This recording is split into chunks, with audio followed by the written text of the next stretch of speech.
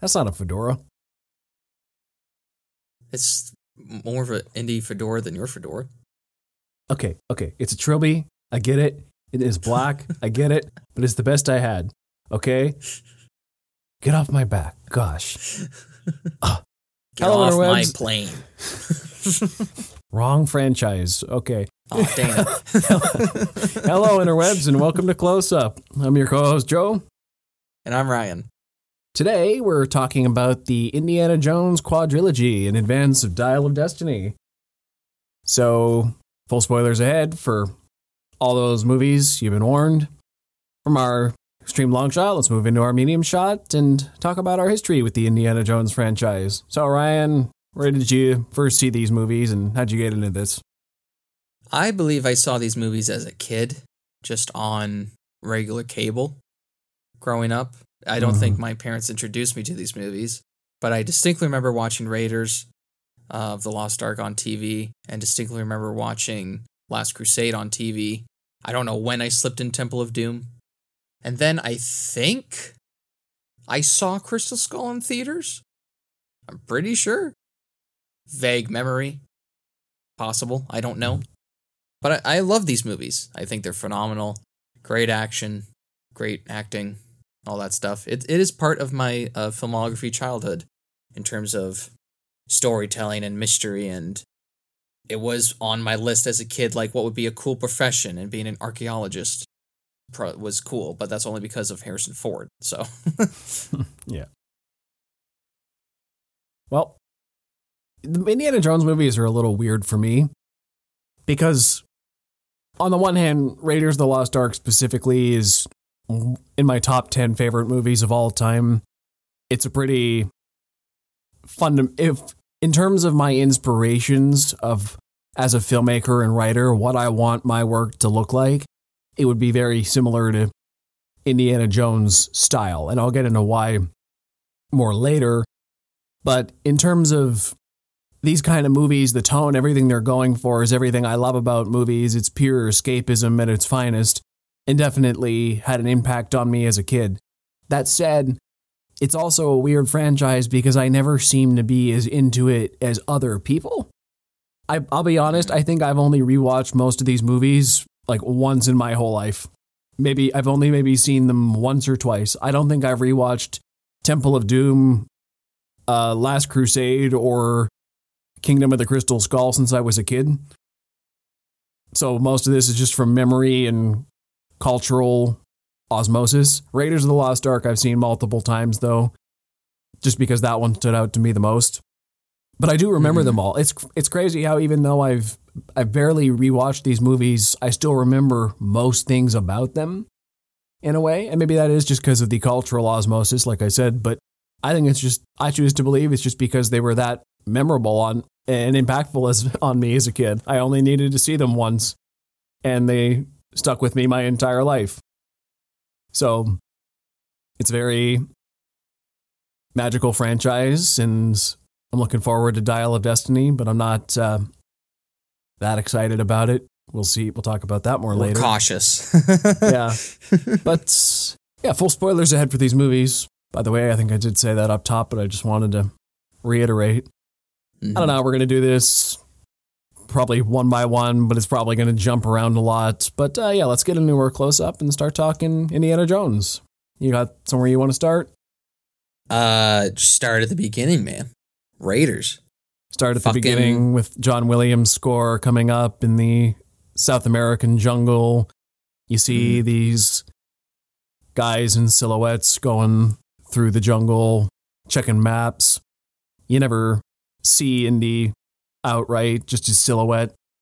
The fedora silhouettes on the trees, I believe, just as they're going. You see his back. Then somebody whips out a gun on him. The bullwhip cracks and he walks out of the shadows. Steven Spielberg's filmmaking on this scene, just right up top. One of my favorite things about Raiders, and I'll just jump right into the filmmaking element. It's like Steven Spielberg made this movie knowing it would be iconic. It's like that scene of Indy walking out of the shadows and stuff. That's a kind of scene that would play for nostalgia bait today.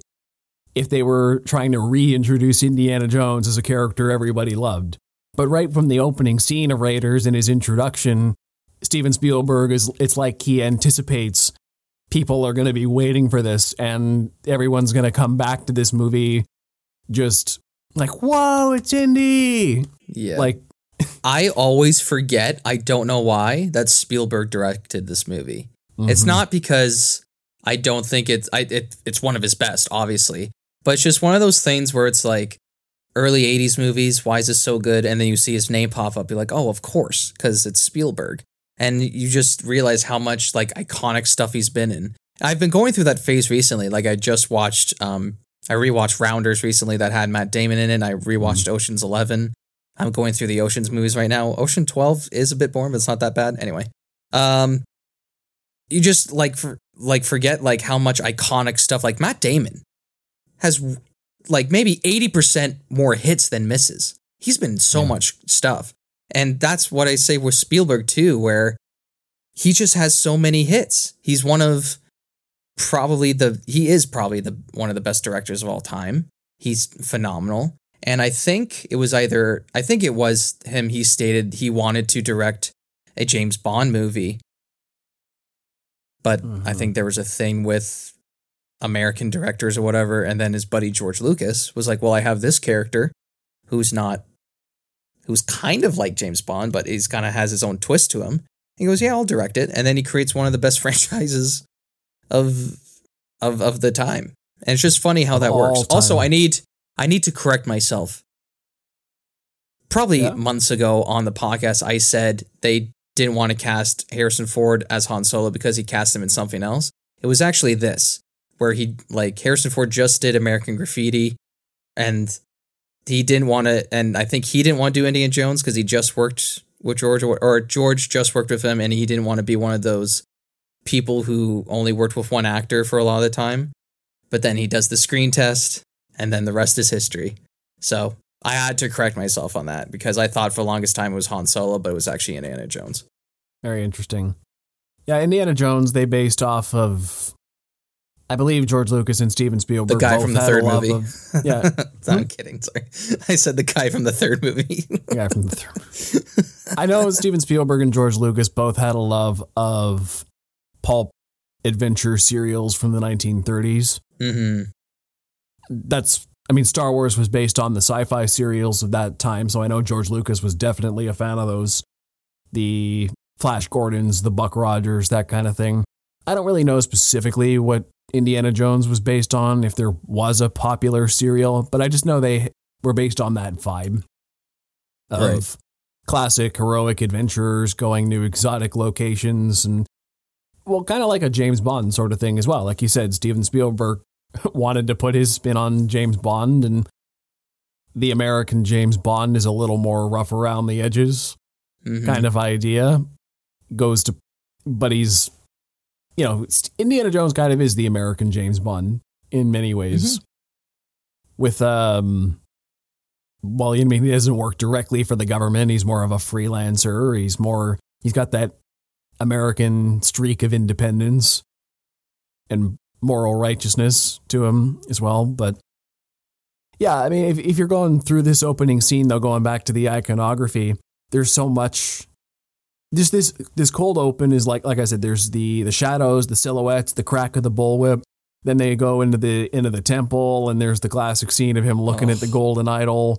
They're avoiding all these traps, and then you go to the idol, switch it out with the sandbag, triggers the trap, runs away from the boulder. I love he gets it wrong. I love it because like most of the time, probably back in the day, they just get him right. But I love he's just like a little bit off, or I love that. You build your hero up as a badass, and he's pretty smart too. Evidently, we've seen him dodge multiple traps at this point, gets to the thing, and then he screws up. So it shows immediately, okay, this guy's a badass, but he's not infallible. He can screw things up in a death-defying way, but then we have to watch him get out of it, which is most of the fun of these movies. And then that giant boulder is one of the most, I think this setup and consequence are one of the most iconic action scenes in cinema. How many times has it been parodied with somebody trying to take something important and then switching it out with something that doesn't work. And then sometimes they'll be chased by a boulder or something just as an homage. But like the sandbag switching is iconic. The boulder is iconic. Him trying to make the getaway out of the temple after Belloc steals the thing and the natives are chasing him through the woods, and then he gets onto the biplane and there's a snake in there. Like, I hate snakes, Jock. One of the best openings of all time. I'm having trouble finding a better one on memory right now. It's everything about it is so iconic. Good. Everything. There's nothing to fear. That's what scares me. Woohoo! I think that moment also stuck with me where I think it's Alfred Molina. That's Alfred Molina. Yeah, actually, that's Alfred Molina too. where Alfred Molina, on his way out of the temple, you just see his face impaled with the spikes. That shocked me as a kid. I was like, oh, I saw this movie when I was movie. Yeah, I saw this movie when I was a little kid, and that's got to be one of the most graphic things I'd ever seen in a film up to that point when I was, I don't know, 5 years old. It's like it's a jump scare, but not a cliche jump scare.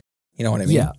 It was. You're just like, Jesus. The spike sticking out of his face and all that. That's a visceral image that scarred me as a child, which, you know what? No shot on my parents. I'm glad they showed me that stuff. I think kids need to be scarred just a little bit. Just a little. You have to have memorable things. Yeah. Like that happen. It's shots like that, and then the boulder, when I've recently watched this, like a year ago, was like, yeah, this is definitely ILM. But I will say, they let me watch that, but they made me avert my eyes in Temple of Doom with the guy ripping the heart out of his chest. And like, I think I've only seen Temple of Doom once or twice, so I've never actually seen that scene play out in the movie. Well, you're going to. So yeah, you know, my parents had certain levels of violence that was acceptable and some that was a little graphic. Temple of Doom pushed the line at the time, but yeah, great. Violence was never a problem in my family, but my mom always made me cover my eyes when two people were like kissing or banging. Interesting. It's like, what's happening? It's like, no, don't look. I got that to an extent as well. But yeah, so what happens next? After that, we meet Professor Jones at his university, find out he's got a relatively normal life. This badass archaeologist, dodging traps, whipping guys, and dodging cultural artifacts. Also dodging potential harassment lawsuits from his students, where he closes her eyes and says, I love you. Yep. He's just like, oh God. I get it, he's hot, but come on now. Weren't we all thinking it, though? Who cares? No, we're all thinking it. He's good looking. You think those are real glasses? You think he's just putting them on for show? Well, maybe. Maybe he's nearsighted. Or farsighted. Maybe, who knows? There's a theory because he puts them on when he's reading part of the Grail tablet in the third one. But like for the other two, he just like puts them on when he's like the professor. But they're just reading glasses then, I guess. Yeah. Oh, the costume in these movies are fantastic. Just all the different states that he's in, and it's distinct from each movie to movie. Yeah, I love his professor outfit. It's really good. I think I really love this franchise because I played the Lego game on DS so much as a kid. Oh yeah. So I've played through the games multiple times. So I just know. I played through both of them. There was the original Lego game, which was just the Indiana Jones trilogy, and then there was the complete Indiana Jones, which had Crystal Skull in there as well. Which I wonder if they'll do the fifth one. Who knows? They probably will. Yeah. Put their own spin on. I mean, they just released the other year. They did the Skywalker saga with. So they went. It's pretty back fun, to actually. I've played a few levels. It's really fun. Yeah, I'm still on the Phantom Menace because I was playing with my brother and we just never got back to it. I mean, you can skip. You can skip the prequels. No, I'm just kidding. That's not the part I want to skip. I think what's cool about those games, though, you can start from any trilogy or the Skywalker saga. Yeah, which is you started nice. 1, 4, 7. Yeah, couldn't do it back in the day. You had to go in order. You had to do. Kids it. have it so easy today. Anyway, but so Raiders is one of those movies where it just has iconic scene after iconic scene. It's just because it was one of those movies to just do it first in these terms of action and storytelling. I think what happens next is He goes to the office and then he meets up with the army agents, or the US army agents, and they talk about Ark of the Covenant. And he does he does it like what I love about that scene is he's like it's like he's teaching a classroom, and the one agent leans in like he's fully infatuated about what he's saying. I think it's like unintentional, but it's so funny to me. And then he goes to see Ravenwood, or tries to find Ravenwood, and there's that scene where they're in the bar. Marion instead drinking some guy under the table. So good.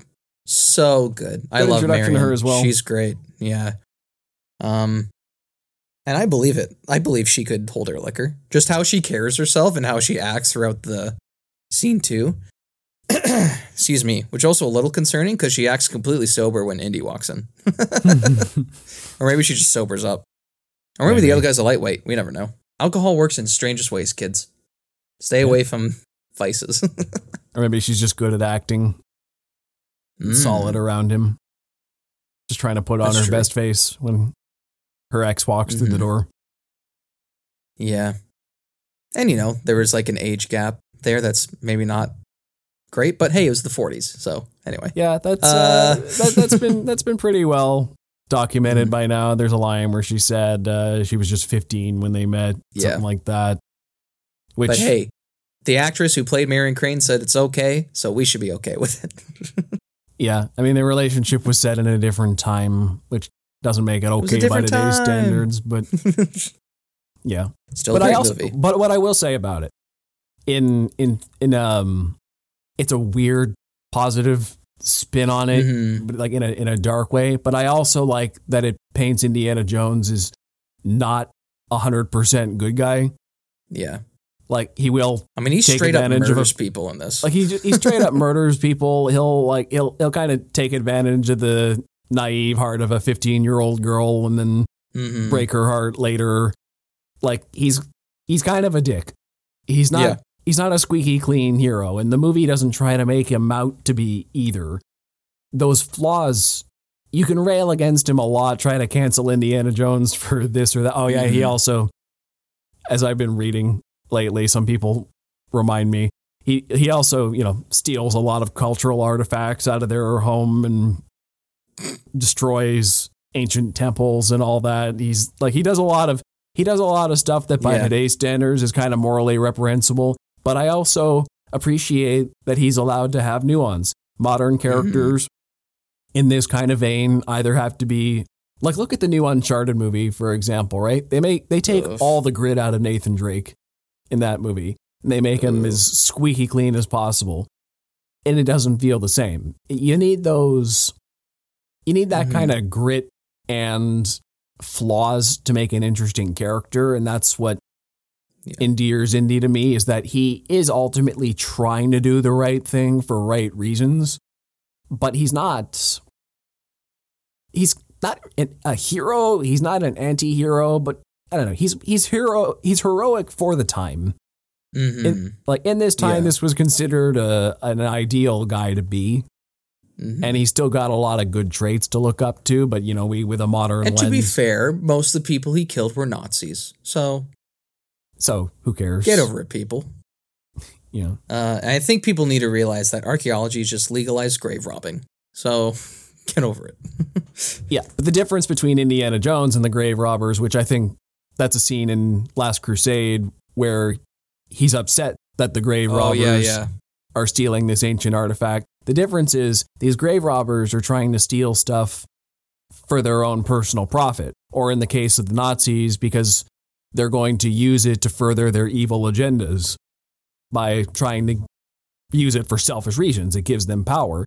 Indy is now once again, you can say all you want about how he destroys the temples or takes the artifacts from their native cultures, but he also respects them for their historical value. He wants to see them preserved in a museum where all can enjoy them and learn from them.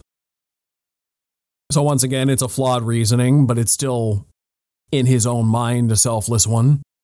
He's not looking for personal power or wealth. He could sell these things for like the actual Ark of the Covenant. Yeah. Who knows how much he could sell that for, right?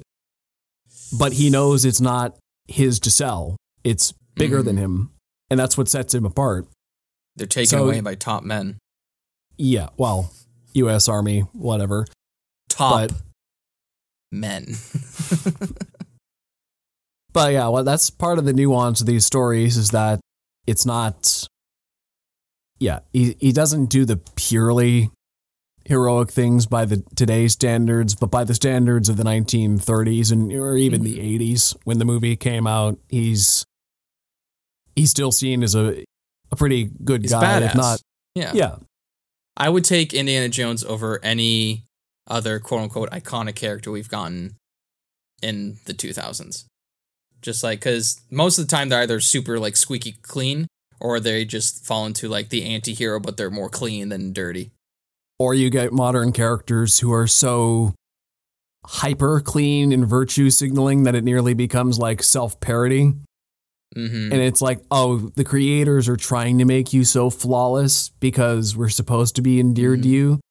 But because you're so in like everybody's business. Like who?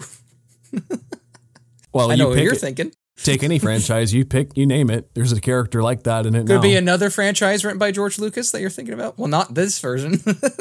I wasn't even. I know who you're getting at. I wasn't even thinking of anyone specific. Oh, okay. It's just there is a character like that in every new franchise, or inserted into every old franchise that continued. Just somebody who's got to be better than you in every way, and like especially when you have to compare them to the old people. Right? In the long-running franchise, there's somebody who's always better, more moral, more just better at everything, does it in a way that we as a modern audience would accept more, but it also doesn't feel genuine because it feels like, well, you're doing the right thing because it's obviously the right thing, but not because that's what your character would do. Mm-hmm. It takes all the nuance out of it and it takes the fun out of it. So... I mean, we'll get into more discussion of dissection of the indie character as it goes, but we've been going on a little long. I like that personally. Yeah. I like the sound design of these movies as well. Like this is where you get the punch sound effect, like the classic indie punch sound effect. I think honestly, the first time you hear it is when Marion punches Indiana Jones. Oh yeah, and that to me that looks so real. I don't know if it's just because it was framed properly or she actually clocked him. But just the way both her and Harrison Ford acted, it looks like he actually got punched. And just maybe the added sound effect, or maybe it's just my delusional brain as a kid being like, oh, damn, she clocked him. Because usually it's a smack. But her, she's like, I'm clocking you. like right in the face right now. And then which Marion is, hey, that's something Lucasfilm did really well back then. They don't have damsels in distress. They have pretty badass women who can hold their own. With the heroes. I mean, Marion gets captured a couple times, but she still, like Marion gets captured a couple times, but she still outwits the Nazi and to escape herself, and then Indy finds her. But I would never call Marion or Princess Leia a damsel in distress. It's just like they get captured a few times, and we have to go save them. Yeah, it's but just they like, still hold their my own friend's while captured. They're there. Yeah. Like even Leia saves Luke sometimes. Anyway, that's Star Wars. Sorry. Anyway, we love Lucasfilm. It's Lucasfilm in the late 70s, early 80s. This is within 4 years of A New Hope. So it's basically... Man, they had a good decade, eh? You know what? I'll just get to this point now. That, for my money, Raiders of the Lost Ark is the ideal Lucasfilm film. Yeah. And I think that even over any of the Star Wars movies, to be honest... And I'll tell you why. This is a super tight screenplay by Lawrence Kasdan. This is directed by Steven Spielberg, who is one of the best directors of all time. Scored by John Williams, who's one of the best composers of all time. Story by George Lucas and John Williams. Story by George Lucas and Steven Spielberg, who are two of the best creative minds to ever work. George Lucas is one of the most creative minds in Hollywood history. It's special effects by Industrial Light and Magic, starring Harrison Ford, one of the greatest actors to ever live. It's just, this movie is lightning in a bottle. It's got some of It's the so best good. talent working in 1981 or any era of Hollywood history. It's like everyone who either could be who was already kind of famous or would be more famous for the decades worked on Raiders of the Lost Ark. This was Lucasfilm firing on all cylinders. Mm-hmm. And I'm not going to say it's objectively a better movie than Empire Strikes Back or anything else they did after that. But to me, this was Lucasfilm operating at its peak in the early 80s. This was I hear what you're everybody saying. at the Like, top of their everybody game. is, yeah. Yeah. I agree. This movie's so fucking good. I can't wait to rewatch it. Yeah. But yeah, just this bar scene alone, I think is really good because it sets up Marion as a character, and then you have the Nazis come in and then you get the burn on the amulet, or the amulet, whatever it is. The something Reaches of into the rock. fire and grabs it. Reaches in the fire, burns his hand. Which I thought And was really then- clever later in the movie when the Nazis found out Mm-hmm. about the amulet because of that burn. They looked more closely at it. Oh, it burned into your hand. We can use that. They're digging in the wrong place. Hilarious. Which Love is the just a movie. And good I love bit at of the it. end, it's like, she's like, I'm your goddamn partner. Like her bar's burning down. Yeah. And then they cut to where they go to, where is it, Nepal? Where do they go to? Next, they go to Cairo. It's not Egypt. Cairo. That's what it, okay. Meet Salah. Yeah, Cairo, Egypt. Yeah, Salah. Jonathan Rhys Davies. Great guy. Guess what, everybody? He's tall. He's not like Gimli sized, okay? He's a tall dude. Great Glad character. he's coming back in number 5. I know. That was a shocker. I didn't think they'd bring him back. I wonder if they'll bring back Short Round. I wonder. Maybe as a cameo. I don't know. Because he's shown up to set. And he showed up to the premiere. Interesting. So who knows? Wink wink. Anyway. Yeah. Maybe here's my at the end of the movie you see Indy's hat fly away and you think it's at Shia LaBeouf's feet. But whoever puts it on and it's Short Round. That'd be cool. That'd be hilarious. I would love that. So they're in Cairo. So Belloc is assisting the Nazis now to get the Ark of the Covenant, and they find out where the burn marks are, and they have that chase through the Great bazaar. chasing. This And is where then, Indiana Jones straight up point blank shoots a guy in the head. Yeah, because He's driving the truck away. Because Harrison Ford got food poisoning. No, I'm And- talking about there's one time where he thinks Marion's in the back of a truck and he climbs up, and as he's driving by, just straight up like bang right in the head, and you see the blood splatter on the camera, I think, and you're just like, oh my god, this professor's a murderer. But no, yeah, the sword fighter too, that one's funny because classic. everybody was all sick. They had a planned fight scene, and Harrison Ford was like, can I just try something? And they're like, sure. And then he does the iconic improvised thing, and then everybody was feeling sick, so they were like, fuck it, let's just keep it. Like, let's move on. See, that scene to me is both an iconic movie moment, and it also is another inspiring scene to me as a filmmaker, because that shows that it's a prime example of the planned version isn't always the best way to go. Yeah. Everyone expected, they're like, oh, in this action movie, let's have a really cool choreographed fight. Sure. Of course we're going to do that. Yes, Indiana Jones fights this sword guy. There was probably a really cool fist fight choreographed. Somebody probably put a lot of work into that. It would have been awesome, I'm sure. But the better creative choice, which was also the choice the audience would expect a big fight too, because everything's leading up to a big fight. That's just cinematic language. We're trained to expect, these guys are squaring off for something big. And then, nope, he just shoots him, which is better for multiple reasons. A, it shows Indy is smart because a guy shows up with a sword and you got a gun. Of course, you're just going to shoot him. You're not going to be baited into a stupid fist fight. So A, it shows Indiana Jones as a smart character. B, it subverts audience expectations because movie logic trains us to think that even though the guy's got a gun, he's going to end up into a fist fight with him somehow or something, or it's going to get close quarters somehow. And then, internet commenters weren't a thing. But if they were back then, they'd be like, he had a gun on his hip. Why did he just shoot him? Why did you just shoot him? So everybody was 40 years ahead of that.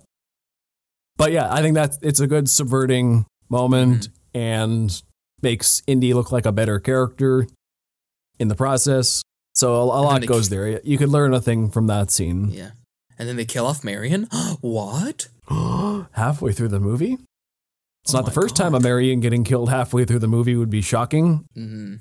And I also like how he's actually distraught about it. Where I think in like modern movies now where they'd be distraught about it during the scene, but they wouldn't, like for instance, they wouldn't go like what Indy does here. He wouldn't go to a bar to drink his sorrows away. Like here, I feel like they do a scene where it's like, my friend's gone. And then the next scene, they just completely forget about it. Where here, he's like actually distraught about it and it affects him. And then he meets up with Belloq again. I love Belloq in this movie, not because I don't see him as threatening. I just love that he's just a complete annoyance to Indiana Jones. I love their banter.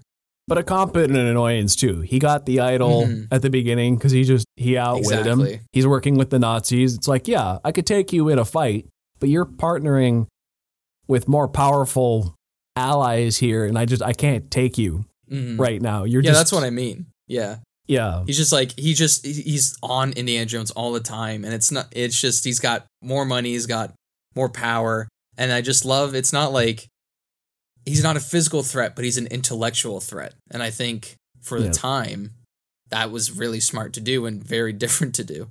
And I think that's what some other Indiana Jones movies are kind of missing, is that on that equal footing, is that this guy is...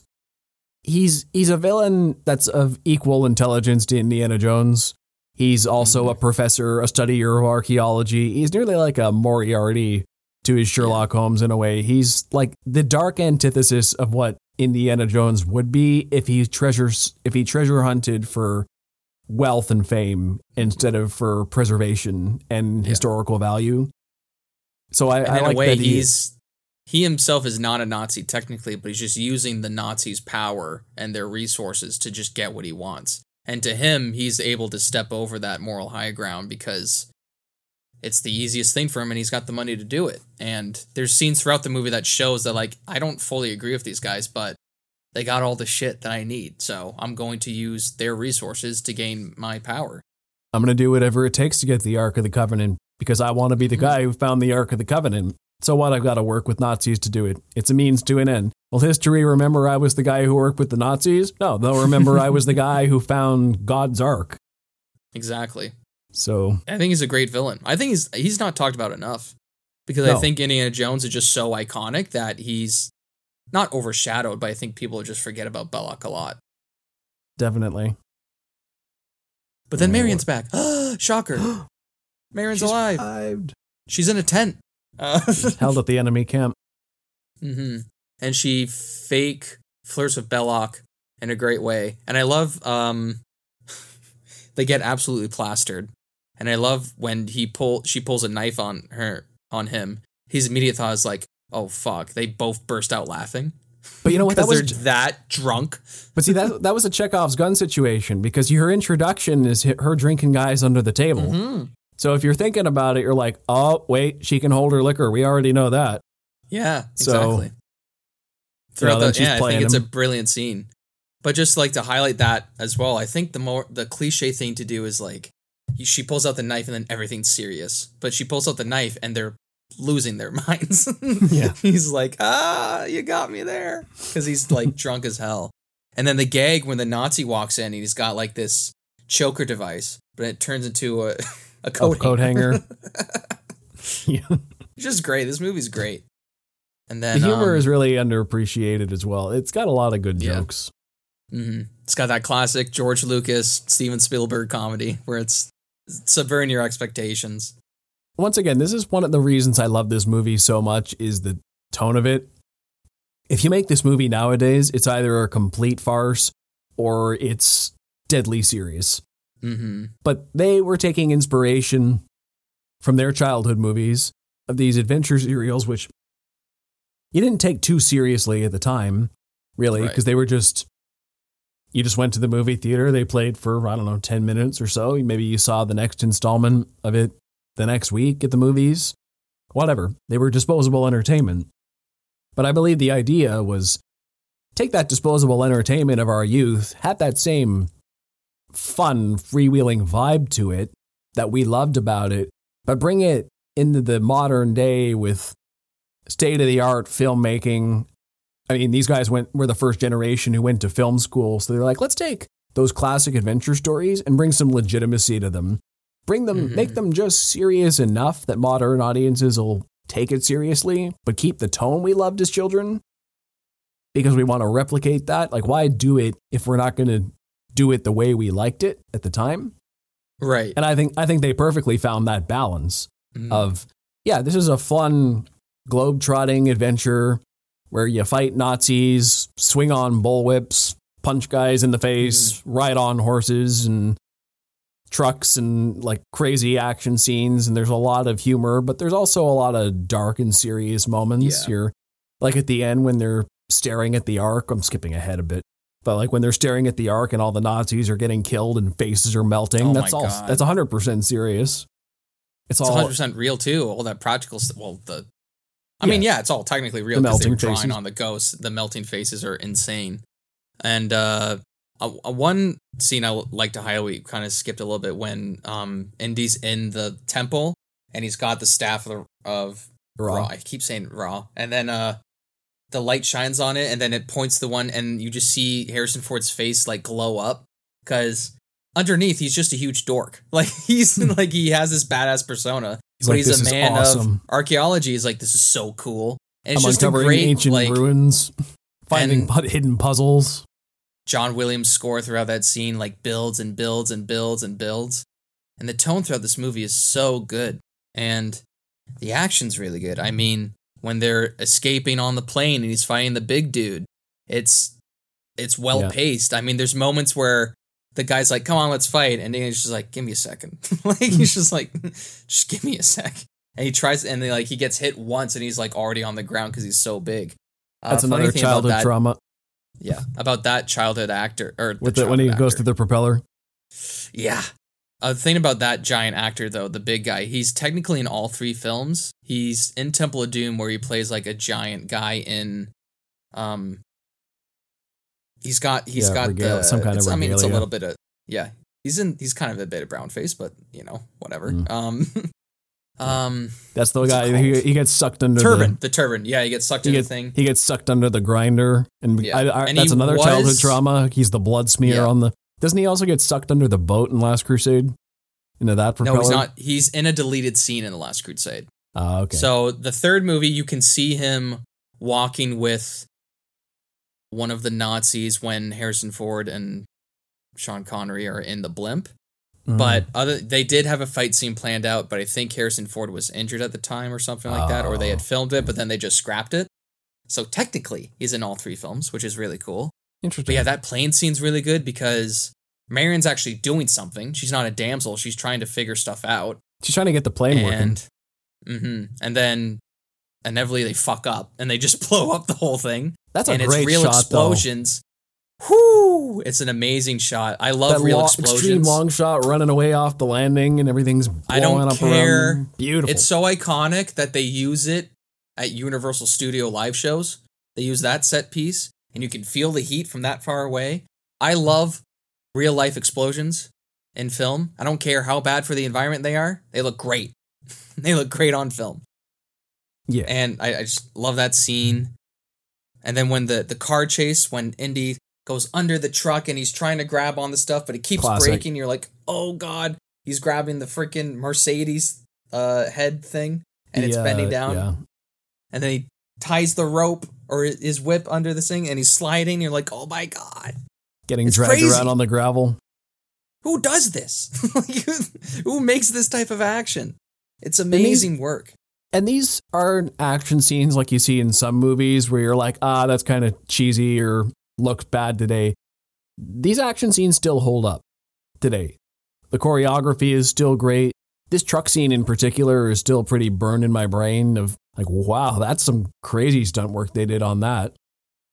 Mm-hmm. Going on these moving trucks. He's going into the truck, out of the truck, under the truck, hanging on by the whip as it's going, riding up horses alongside it, knocking guys out in there. John going Williams going through the background. windshields. Da, da, da, da. Yeah. Whenever, and then in that scene where Indy gets shot in the arm, I wince every time because you see like the blood splatter on the windshield. And you're like, fuck. But then later on, he does this and he checks on it again, and it's almost like it stops bleeding. I know it doesn't, but he's kind of like, I'll just deal with it later. That also leads to another iconic scene when they're on the boat and Marion's like, where does it hurt? Here. Here A little bit. Yeah. And then he falls asleep making out, and she's like, men. Good scene. And we should address the theory that if Indiana Jones wasn't in the movie, then the plot wouldn't have changed. That's bullshit. All right? Definitely. Because they wouldn't have been able to find the Ark or blah, blah, blah. And I know it's like a joke that happens in like a Big Bang Theory episode, but how dare you? It's one of the greatest movies of all time. I mean, would it have played out similarly? Mm-hmm. Yeah, maybe, but he found it first. Yeah. And he was also the one who, recovered it after the Nazis killed themselves with it. Without him, that Ark would just be hanging out on the island afterwards, and somebody else would have found it. So that was important for him to be there at the end so he could haul it back to the U.S. government, if anything. So. Oh, and people also wonder, how did Indiana survive outside the submarine? There's a deleted scene where he's hanging on to the antenna because it's not a fully submerged submarine. It's just almost over the surface. And he's just kind of like floating. Right. He looks miserable, but that's what anyway. Oh yeah, Marion would have died multiple times without him. The Nazis would have got her in the first scene at the bar, probably. Absolutely. Stolen that medallion. And yeah, she's resourceful. She could have gotten out for a while, but I don't think she could have gotten out fully without his help. Anyway, should we move on to Temple? Probably should. Probably. Yeah, I guess the points I can make about Raiders I can make later. Temple of Doom. Now we're starting to get into the stuff I don't remember as much, but so we're not going to get as detailed, I bet. But we'll, I remember a lot. So this one's technically a prequel because it's set 1 year before Raiders. Yes, which I think I should address that. I don't think prequels were really a thing back then. I don't know if I want to call it the first prequel movie, but it's right. Like, I remember when Phantom Menace came out, right? That was a huge deal. What do you mean this movie set before? And Temple of Doom was a lot more subtle about it. If you didn't remember the movie was set in 1936, seeing that 1935 title card probably wouldn't be off-putting. You wouldn't think anything of it. Mm-hmm. The Phantom Menace made a lot more of its marketing based around the fact that, yes, this is 30 years before A New Hope. You need to know that going in. Temple of Doom's a subtle prequel, but I can't think of any other movie before Temple of Doom that was actually... Well, come to think of it, there weren't many big franchises at all back in the early 80s. There's maybe only, I don't know, off the top of my head, you had James Bond, Planet of the Apes, Rocky, Star Wars, Star Trek, but not many. At that time, it's definitely one of the first. Yeah. It has a great, again, Temple Doom has a great opening in the Chinese restaurant, I believe, or Japanese restaurant. The nightclub, whatever. The nightclub, great opening where, and again, shows the character of Indiana Jones is not always good. He's like, give me the antidote, or I'll straight up stab this woman. I will straight up stab this woman in the gut who I just met. Well, that's what Temple of Doom does interesting, is make Indy He's more grittier in this movie, I think. He's a less good character in this. This is kind of his origin story of learning to be more selfless.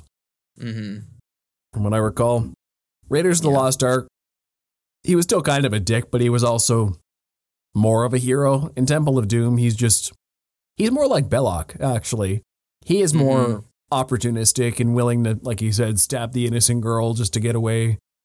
A little more cutthroat. Less. However, he's pretty chill with Short Round. That's like the only one he actually likes in this movie. The only person, anyway. Well, Short Round doesn't bug him, holds his own. Yeah. What can you say? He's a good companion. He sees him like a son. That's why I think he's going to show up in Dial of Destiny. Maybe. Who knows? Yeah, treats him more like a son than his actual son. It's true. Yeah. So this is a weird one because it's notably darker because both Steven Spielberg and George Lucas were going through a breakup around the time, and they've admitted that they would have rewritten it a little bit differently if they were in a better mindset. And I have come out and said this is my least favorite, but I still think it's a good movie. It's a great movie. Oh, yeah, it's still got like iconic scenes, the opening, the car chase at the beginning as well. And the whole third act is probably some of the most crazy shit I've ever seen when I was a kid. In terms of how dark everything was. Yeah, it's still very memorable stuff. It's I think the reason I never gravitated towards it was because, once again, even when I was a kid, it was the most taboo of them. This is the one where, like you said, parents cover your eyes because it's the most emotionally traumatizing probably to watch. And I think that's what it just didn't have the sense of fun of the other ones. It felt more grimdark, more serious, more like how I expect an Indiana Jones movie to be made today, or a couple of years ago when everything was a lot more dark and gritty. Specifically, it took that element of seriousness a bit too far and didn't keep enough of the fun of those early pulp serials. Which, you know what, I in the grand scheme of the franchise, I respect that because I don't want the sequel to feel the exact same. Last Crusade is more beloved because it felt like a return to form after they did something different. You need that shake-up every once in a while. Out of all the four, it's the dark Indiana Jones movie, and that's fine because at least it has something that sets it apart. It's still good, and it's still its own thing. It doesn't blend in with the others. It's not, oh, well, it feels like Raiders and Last Crusade, but worse. It's doing its own thing. And I think the people who like it, and the people who don't like it, hate it. Well, that's too much, but you know what I mean? People who like it, like it. People who don't. It's same thing with Crystal Skull, which we'll get to later. Oh, for sure. But it's the only like bad thing I could say about this is the female interest. Willie. She's terrible. Well, we're talking about she was directed in the way she was. I'm not dotting on the actress. I think she was made to look like that because of George and Steven were going through something. But she was just so annoying. Yeah, this is a backslide for sure for female representation in action movies. We talked about how Marion and Princess Leia were really strong women, could hold their own. Willie is the classic damsel in distress. Screams at everything, needs to be rescued constantly, can't hold her own. Which, you know what, I'm gonna make a half-hearted defense of that and say that, seeing as this is a prequel, this proves, and this is part of Indiana Jones's character development, is to make him pal around with a woman that he knows that he'll never want another woman like this again. That's why Marion and Elsa are both ways. He's saddling with. That's funny. That's what I'll say about that. I like that. That's good. He picked better later. Yeah. Well, let's see. Annoying woman, Nazi woman. Which one is better? Anyway. The Nazi woman didn't seem so bad till he knew she was a Nazi. That's fair. Oh, man. But yeah, Temple of Doom. Yeah, this one's a strange one for me. But I still enjoy it a lot. I think, again, the set pieces are iconic. Lucasfilm knocks out of the park. Always. Every time. Especially the actual Temple of Doom. Mola Ram is, I think, the most over-the-top evil villain you could ever have, but also super iconic. Over the top works in certain contexts, and this is one of them. Yeah, this is one of them, yeah, for sure. And I think for what they were going for, they nailed it in terms of the dark tone. I mean, the child slavery is another one where you're like, oh my God. See, like, watch this as a kid, you're like, Jesus Christ. Seeing Short Round get whipped was crazy. Yeah, this is the one with guys getting their hearts ripped out of their chest, child slavery, guys getting eaten by crocodiles. graphically, oh yeah, they also eat monkey brains, I think, something like that. Yeah. Don't worry, it's not real monkey brains, Joe. I think there was that assassination scene. They got, I think. Oh, Willie, yeah. And he like hangs himself on the fan by accident. Yeah. Or he throws his whip up. Yeah. Yeah, and Willie gets covered in bugs, I think, at one point when they're going down the I hate corridors. that scene.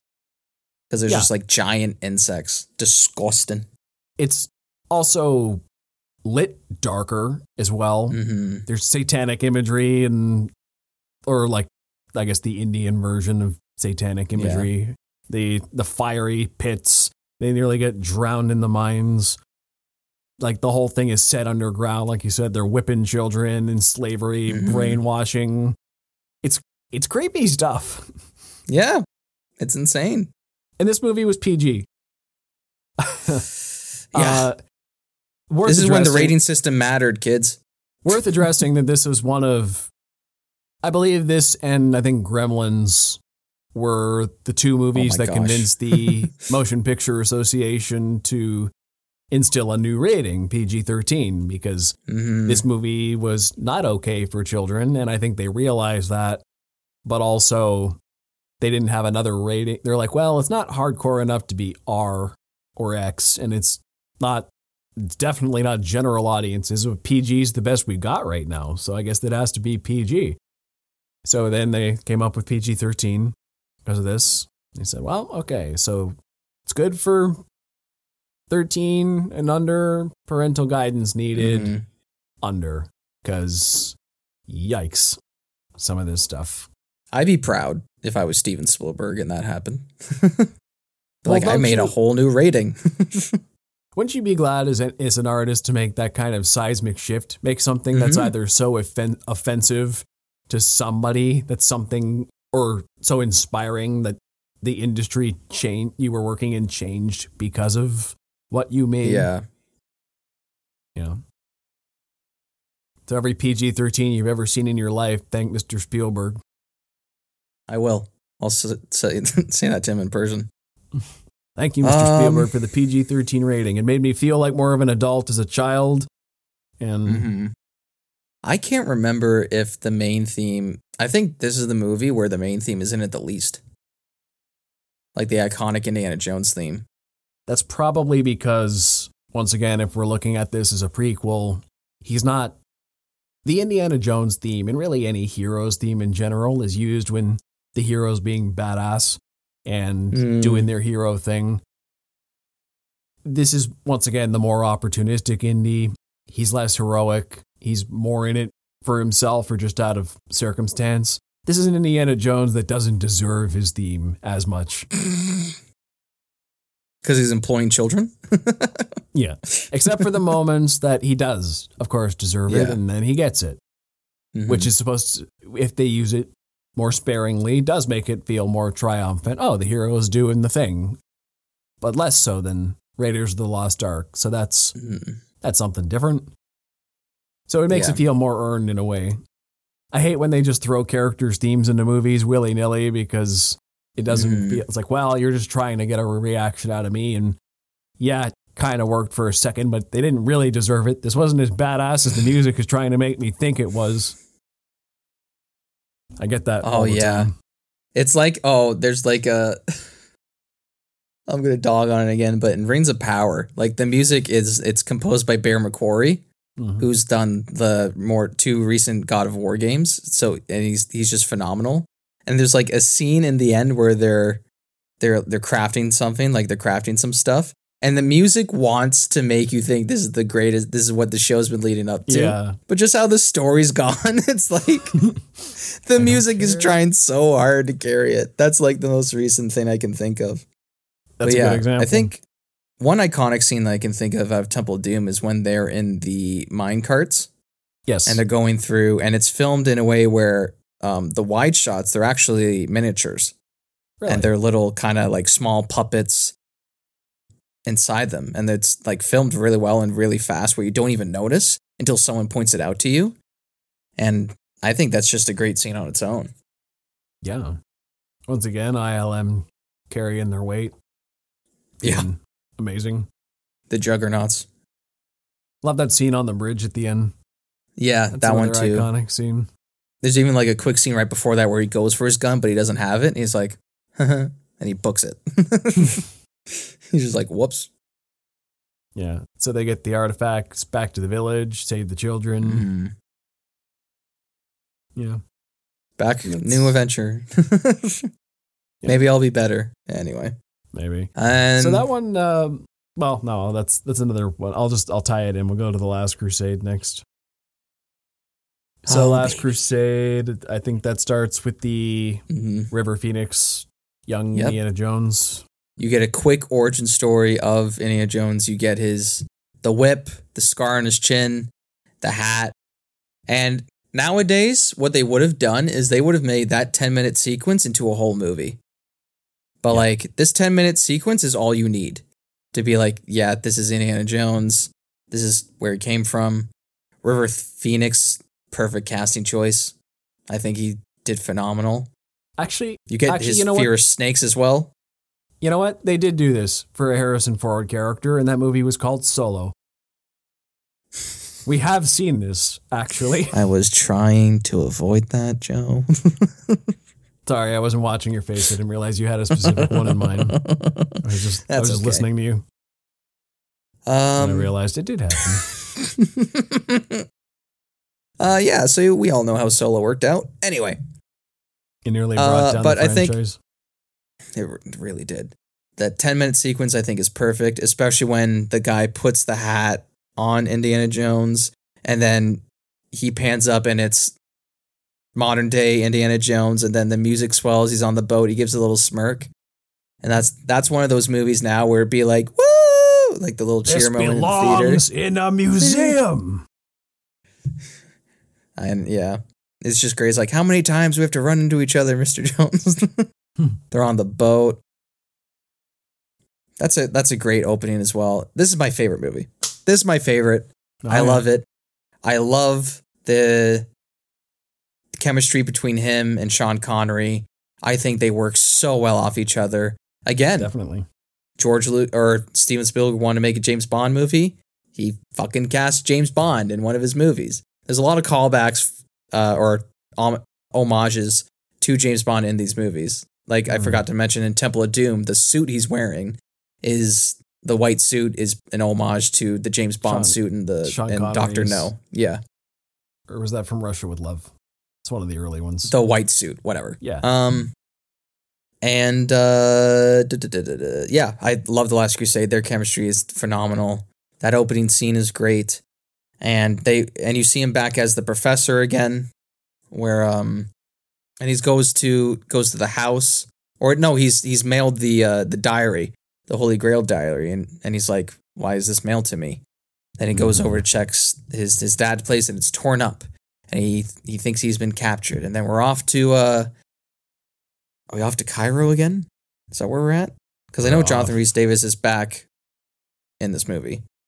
I think we're going to Italy they go to Venice. Yeah, they go to Venice. What am I talking about? They go to Venice where they think last is. We meet up with Elsa, who, yeah, he didn't know she was a Nazi. I could see why he fell for her. Pretty easy. Yeah, definitely. I love that the scene in the church, or not the church. It was a library. It was a church that got turned into a library. That's the whole thing. He's trying to find the X marks the spot, and then he finds the X again and again. He's a dork. He's all giddy about it. Smash through it. They go into the basement with all those rats. Fun fact, those rats had to be breeded because if they used real rats, they all had disease. So they had to breed like 2,000 rats specifically for that movie. That's crazy. Yeah, it's pretty wild. You think filmmakers will put in that kind of effort today? No, they just CGI the whole thing. CGI, yeah. Absolutely. That's why these old movies hold up better. You can tell they put more effort into them. Yeah. Great scene there. I think, again, this is one of those movies, I think it's just one iconic scene after another. They find the Grail tablet, or the other half of the Grail tablet. Oh, we skipped that whole part where Indy's called over to the... Who's the villain in this movie? Belloc Diet. That guy. Other Nazi guy. The other secret Nazi guy, where he shows him half the half of the shield that's on her carving, and then he does a sketch out of it. That's where he puts on the professor glasses and then tells him, "Oh, your father's missing." Goes to find his father. Cut back to he finds the other half of the shield. I think that's another great little archaeology piece as well. They light that whole thing on fire. You see the rats screaming from the petroleum. You're like, oh my God, like destroying Elsa's hair at the same time. Mm-hmm. And then it's a boat chase. Oh my, a boat chase in Venice? Beautiful. Yeah. Love it. And it's hilarious because that's such an iconic place in Venice. Whenever other films film there, I always think of Indiana Jones because he pops out of the sewer and is just in that little diner area outside of the church. And I think it's just a perfect spot for it. Yeah, that boat chase scene I remember being pretty good. Very, how many things were doing boat chase scenes back then? On actual boats? Probably none. And then he's trying to interrogate him, but the boat's getting more and more chopped up. And it's just that's my favorite part about that is when the boat's getting chopped up by the propeller. It's really getting chopped up too. I love practical stuff so much. Again, that'd be CGI. And it would be obvious today. too. Yeah. But you're like, oh my God, they're in actual danger. They're in real life danger. That's what makes it and better. Then that's why stunt people are so amazing. And why they need an Academy Award for it. Oh, they did. Nice. And then they go to Scotland. Oh, they should. Yes. Absolutely should. And they go to Scotland, and then they go to the secret Nazi castle. And then that's where we are introduced to Henry Jones Sr. Henry Jones Sr. Pixar Jr. And I love how he turns immediately back into a little boy. He's like, yes, sir. It's like, what are you doing here? It's like, I'm here to rescue you. And then also that bit when he takes the machine gun. I told you.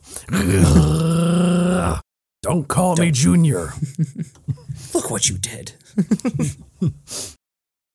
And then it's like, I love the other joke too, where it's like, how did you know she was a Nazi? She talks in her sleep. And then he looks at Sean Connery. He's just like, I was like, oh God, I'm Eskimo Brothers with my dad. That's funny. It's like, hey, you want to know where the charm comes from? Comes from Henry Sr. Like father, like son. Mm-hmm. Which is one of the best parts about this movie is how similar they are, but they're too similar and they just conflict all the time. Yeah. And then the tone in this, I think it also reflects Raiders as well. There's some serious moments, but there's also comedic moments. Like when the castle goes up on fire because like Henry Sr. drops the lighter and they go into the fireplace and then they turn it and then they accidentally turn around or turn the fireplace around and they're in this secret like Nazi communication area. And then one woman notices them and they're just like, they just smile at her. And they turn back around, right? Yeah. She's like, ah! Just a great escape scene where, and again, you think you're going to get into another boat chase, but then they pop out of this crate and it's the motorcycle and the sidecar. Sidecar. Oh, so good. And then they brought this up in another podcast that I was listening to, but because they were doing like the Indiana Jones movies before Dial of Destiny comes out as well. How when he like jousts the guy, and then you see like Henrietta Jones is like, I say Henrietta Jones, is that what I just said? Yeah. Henry Jones Sr. He sees like he's kind of giddy about it. He's like kind of getting excited about it, but whenever like Indiana Jones does something, he looks over to his dad for approval. He's just kind of like unfazed by it. He's just like not impressed. And he's just like, whatever. And just their chemistry together is just so good. It's one of the best pairings. Anything. Yeah. It's amazing. And I think it all accumulates into that scene in the blimp where they're like, you never had like an interest in me. It's like, did I ever tell you to go to bed, brush your teeth? It's like, I respected your privacy. It's like, you left when you were just becoming interesting. And he's like, what the hell am I supposed to say with that? Yeah. It's about the tense relationship between fathers and sons. And once again, they're so similar, but they're so different. They both dedicated their life to archaeology. And once again, going back to someone like Belloc, I said, was Indiana Jones's dark mirror about what he could become if he used his archaeology for wealth and power. His dad is what he could become if he devoted his life to archaeology obsessively and had no other life. Mm-hmm. Which I think he realizes is kind of how he has been living his life for the entire franchise. This is all he does. He doesn't have a family. He doesn't have...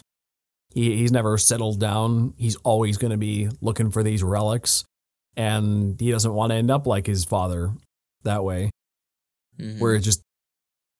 Which, you know, you get to the end of the movie and they have to give up the Grail, but that, like, his whole life's work ended up being for nothing in the end. He abandoned his son for nothing. But he did choose his son in the end, so that was what Indiana Jones needed to learn by the end of the movie, is that family and your loved ones are more important than things, even if those things are valuable. Mm-hmm. Doesn't replace the bonds we have in life, so even the flawed ones. It's a fantastic movie. And there's another comedy bit where, like, Indiana Jones has this whole speech was like he's probably halfway across Cairo by now, and by even right now he probably has the Grail already. Cut to his buddy being lost in Cairo. He doesn't know a lick of like their language. Just one of the best cutaway jokes ever. That's good. I love I love Sean Connery and Indiana Jones together. They're just one of the best pairings. And even when you get to the final area, when they're into like the Grail cave or whatever, and it's just a shocking scene when Sean Connery gets shot. You feel it because you feel the bond throughout this whole movie, and you're like, oh fuck, because you grow with these characters and you learn to feel for these characters, and now Indiana Jones has a reason to get the Grail, and just those 3 tasks, phenomenal filmmaking, just so well done, just something out of like a Temple Run TV show where those kids, or maybe it was inspired by that, where you're just going through these 3 tasks where he has to kneel and avoid the spikes. He has to spell Jesus' name. And then the bridge scene, just amazing work of, and I think it's a matte painting, which is pretty awesome. Makes sense. Where it's like the bridge is invisible, but it only looks invisible because of how it matches up with the wall behind it. It's got a jump. Yeah. Oh, leap of faith. Cutting back to Sean Connery and Harrison There's no Ford hay bale too. even. Yeah, it's insane. It's a great scene, and then they get to the final area, and it's just this old knight there, and it's just like, you have to take my place, and Indiana Jones is just like, no, listen, I'm just here, like I'm just trying to get the Grail, and then they do the switch out. They give the fake Grail to Belloc Light. Again, I don't know his name. And he has he starts to get older, and that effect where his hair grows out or something like that is just, it's one of those insane things. And funny enough, that's footage is actually in reverse. So how they filmed it is they had the hair and they pulled it through the head, like the stump or whatever, and then they just reversed it. If you go back and watch it, you can tell it's in reverse because the flames in the background are like going the wrong way. They're like flickering the wrong way. But you don't, because that's not where your eyes are. You're looking at the insane effect and Elsa's reaction to it as well. So it's a really well done effect. It's just as memorable as the Nazi's face melting off in the Raiders of the Lost Ark there. Child scarring scene. I think one of my favorite... Poorly. That's quoted all the time. Classic. It's very usable in many contexts is the thing. My favorite thing about that ending there is that the Grail wasn't one of the many fancy ones. It's the crappiest looking one. The carpenter, yeah. The cup of a carpenter, yeah. Yeah. I don't know why, but I always thought that the knight was Alec Guinness. I don't know why. I knew it wasn't him as a kid growing up. I just always pictured like, that's Alec Guinness. It's got Alec Guinness energy. Yeah. I can see for sure. Yeah, I like the knight being there for that long. But I just love how, to me, that just feels really important that the chalice was the just terrible because everyone has spent the last couple thousand years imagining it as this larger than life thing. Oh, it'll make you immortal, so it's got to be really, it's got to be larger than life. It's got to be mythical looking. It's got to be one of these beautiful looking things. But I think that also goes to the general theme of the movie about, well, once again, the father and son dynamic. It's just that that beauty's not where you think it is all the time. Everyone goes after the shiny chalices, and then he gets killed for it because he was going after the shiny thing instead of the thing of substance that actually mattered. You didn't choose the rough looking cup because you didn't think it was valuable. But yeah, I love how Indy just goes for it too. Like he takes a second to take a sip, but he's just like, "Fuck it!" Like I got no time to be. I can save my dad, and I love that effect too, where he's pouring it on the wound, and at first it looks like it corrodes the wound from like the gunshot wound, and then it just like pours it away, and like. Again, in real, it's just like makeup pouring away, but you're so invested into this. It's like, wow, it's just like, it's a simple effect, but it's just like, so well done. Yeah, sure. And then Elsa.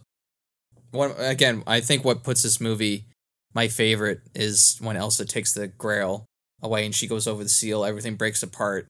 She's starting to fall down, but Indiana has her. And then she's like, I almost got it. She falls down eventually. And then he grabs Indiana's there. He goes for he's like, I can almost reach it. And then his dad finally goes, Indiana. And he just looks at them, and I'm just like, oh. It's just the way he says it is just so well done. And then First time he called him that, yeah. And they both stand up, they see the knight, and he's just kind of like, I told you to do one thing. I told you not to go over the goddamn seal. And now I'm going to die here. But they just like, see ya. And then it's them running off into the sunset, off to the next adventure. Phenomenal movie.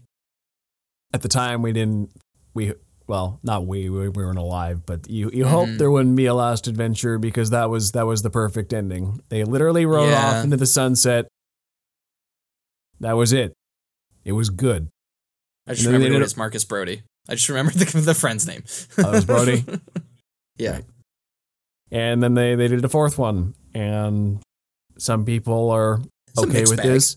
The people, I think, who are most okay with Kingdom of the Crystal Skull are us who grew up on it. Yep. Just like we are with the Star Wars prequels.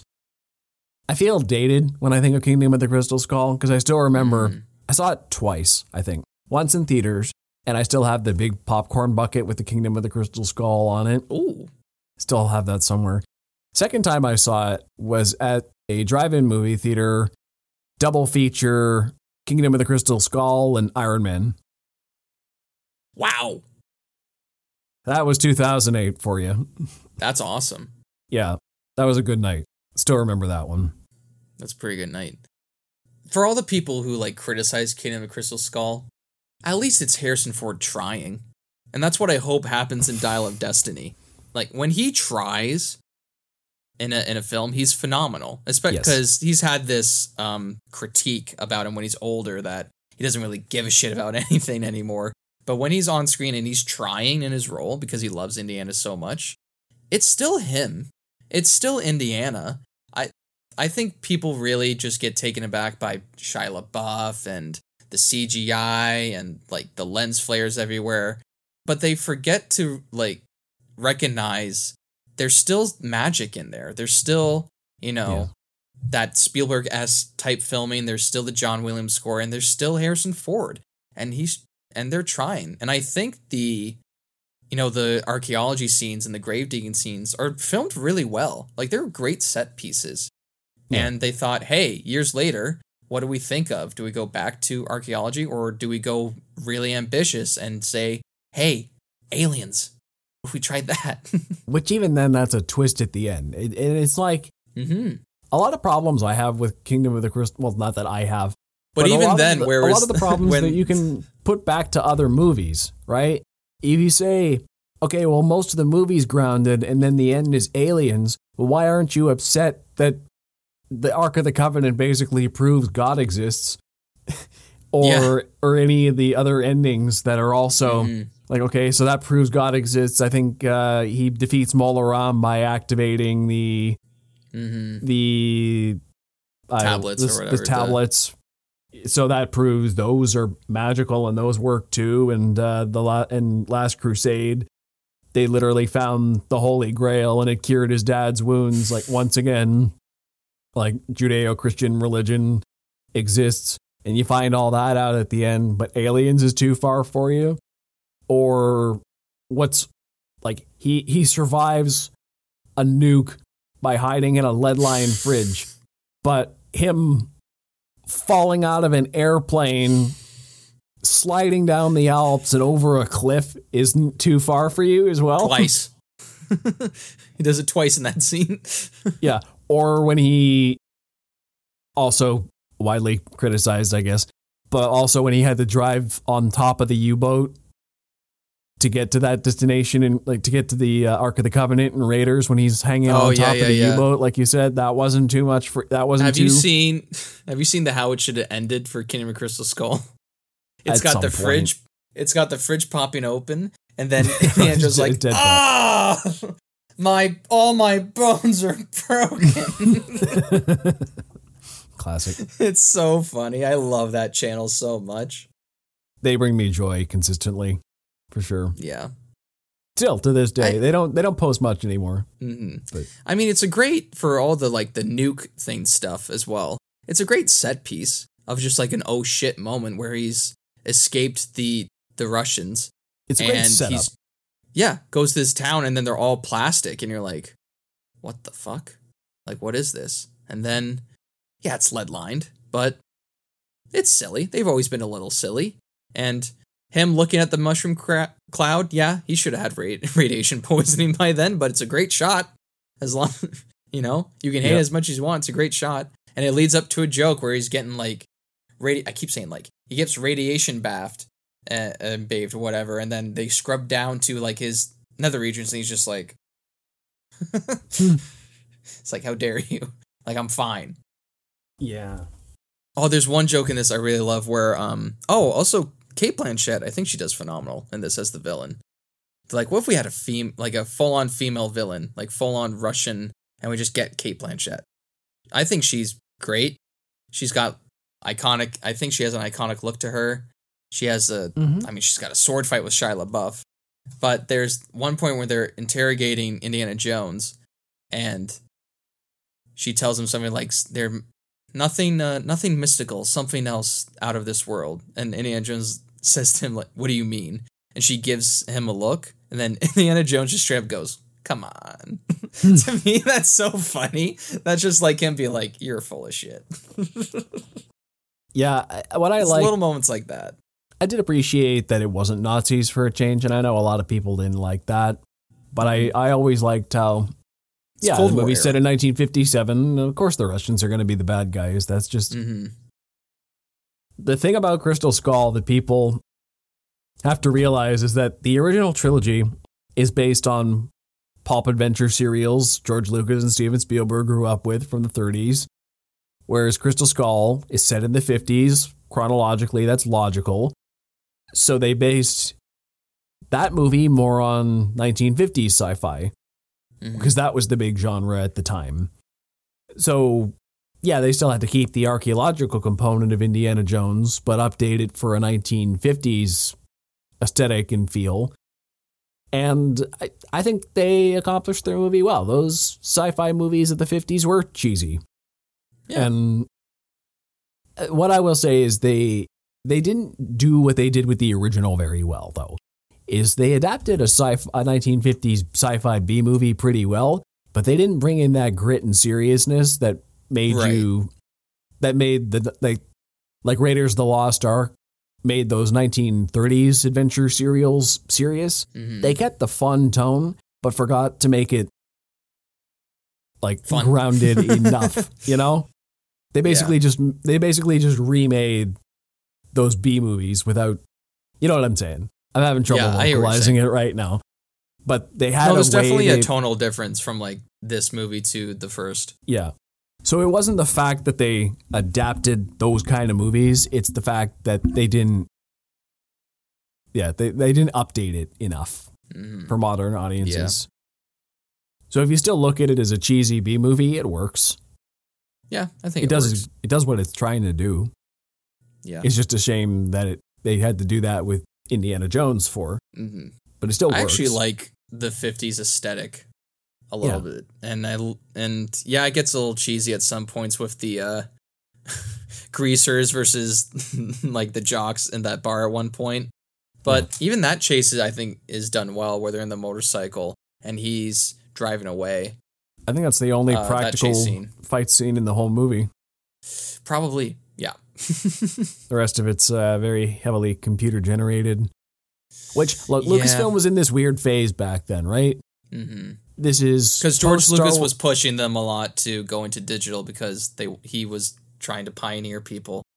Or be the pioneer of it. The visual palette of the movie is clearly digital film in the 2000s. They hadn't quite figured it out how to make it look good yet. Mm-hmm. And CGI is everywhere because George Lucas always wanted to push the special effects. And I'm sure they did a lot of great effects work on that movie, mind you. I think a lot of it's really good, especially for 2008. I'm sure a lot of it was mind-blowing at the time. Yeah. Doesn't hold up as well today, unfortunately. But it pushed the medium of special effects filmmaking forward. Mm-hmm. And there's still some like practical elements in there.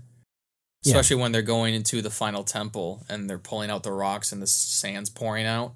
And then there's the mixture of the CGI there where and they're all about to collide with each other. And I think I'm going to say when they're running down the stairs and the stairs are slowly closing, that's also practical as well, I want to say, just from memory. But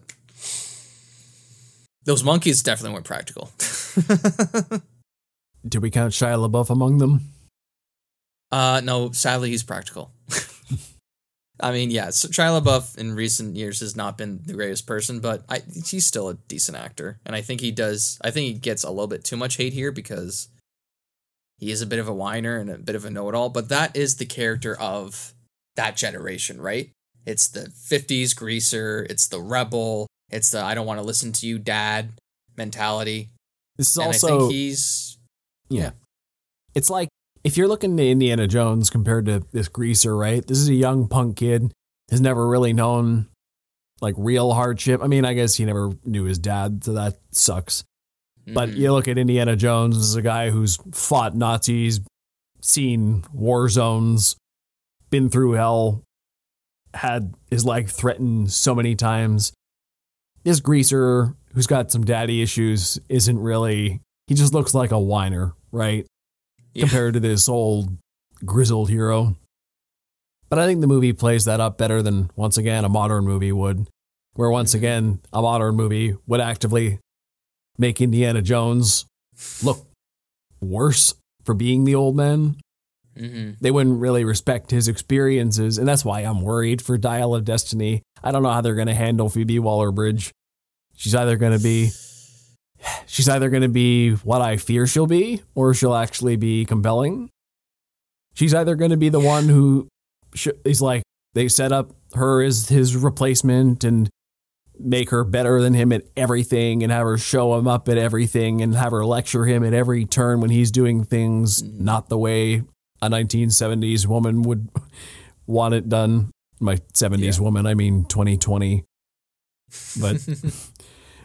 Yeah. Yeah, I hear what you're saying. I am a little worried, but and he'll be more, he'll be her mentor and he'll be a flawed older guy with some. Yeah. I trust James Mangold. I don't trust modern story writers. I trust Mangold. I don't trust Kathleen Kennedy, though. That's my problem. Okay. I'll say it. We bring her up every other episode. She's a frequent. I can't call her a nemesis or a rival because she doesn't care about us at all. She'll be a guest one day. Imagine. So what were you thinking in those years? Why is this all your fault? But yeah, it's funny you bring up the equal parts or the Indiana Jones not being lesser than, because in Kingdom of Crystal Skull, he's the same. He's the same as he was in the originals. And what the standout scene is when it's him and Mutt. That's probably why people are mad, because his name's Mutt. And Indiana was the dog's name. That's true. Named after the dog? Anyway. When they're going through that scene and it's that one, the balancing thing, where Indiana crawls through and then Mutt's freaking out because he disappears.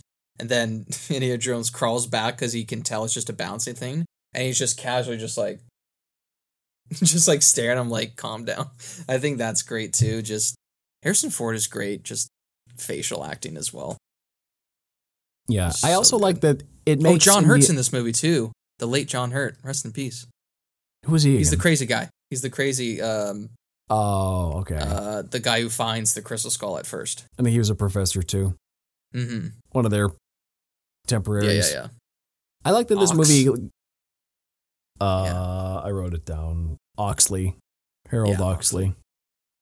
I like that this movie gave Indiana Jones a chance to be a father as well. Because you go from Last Crusade, where the father-son dynamic was a big part about that, and you finally get to see what he'd be... Why the hell did you finish school? You finally get to see what he'd be like as a father, and he's a lot more like his father than he'd want to be. Mm-hmm. Is what he realizes, I think, in the course of the movie. He treats Mutt a lot like Henry Sr. treated him. And I think at the beginning of the movie, you do find out that Henry Sr. died at some point off camera. So he was thinking about him at a point, and I guess they reconciled at some point, but his relationship with Mutt's an important stepping stone for him as a character, because it lets him have the family he never had before, lets him try his hand at, my father was kind of a dick to me, and I feel like I have to, my first instinct is to repeat those patterns on you, my son, but I should know better because I didn't like that, so I'll try to be better. Mm-hmm. Which, once again, you don't have to demean him as a character to do that. Once again, that's what I was saying before. He can still be the flawed old man with old ways of thinking, but don't tear him down just to prop the new generation up is the problem. Yeah. The new generation can be right sometimes. That's fine. But you don't have to make him look like a weak idiot. He doesn't know it's his kid he doesn't know it's his kid till halfway through the movie. And we forgot to mention, Marion's back. Marion's the mom, everyone. And she does great. They pick up where they left off. She looks great. She almost clocks him again as soon as she sees him. Mm-hmm. And I love that first interaction. Is like, you said her name was Mary. Marion, and he's freaking. I was like, Marion Crane is your mother. That's good. I think one of my favorite scenes around that point that I remember was when he gets caught in quicksand and they have to pull him out with a snake. Yeah. Don't say the snake. Say grab the rope. And they grab the rope. Okay. Don't worry, we're fine as long as there's not a gas leak. Boop. Shit. Yeah, Crystal Oxley, Skulls. find help. And he brings the Russians. Help. Great job, Ox. Crystal Skull's got its moments. Yeah. One scene that kind of scarred me as a kid was the fire ant scene. Yeah. When the guys were getting eaten by the fire ants. I was like, oh God, is that what fire ants are? And the answer is kind of. Don't get in their way. Terrifying. Oof. So it's got its moments. Just to bring everything together, what I've been meaning to bring up throughout this podcast is the general theme of Indiana Jones, I think, is respect the past, and also there are things in this world that we are not meant to possess. There is knowledge we are not supposed to have or try to obtain. You can revere it, you can know about it. Just know that there are things out in space or gods. There are things beyond us that we're not ready for. And that theme is pretty hammered home in every single movie. The bad guys the Nazis go after the Ark of the Covenant. They open it. They look upon whatever God's got in there. Faces melt. They can't take it. So metal of them. But in Temple of Doom, the bad guy Molaram, he's brought down by Indy. Basically throws all the stones in the water, and they're all activated and they're burning, and then Molaram can't stand to let the last one go, so it's burning in his hands until he lets go of the rope ladder, and then he gets eaten by crocodiles. So his hubris brought him down there. In the third one, the Nazi, once again, going after the Holy Grail. In his hubris, he picks the nicest looking one, because, well, of course it's the nicest looking one. He drinks it, even though everyone tells him it's a bad idea. He lacks the wisdom to know he probably shouldn't even be trying. And then in the last one, what's her name?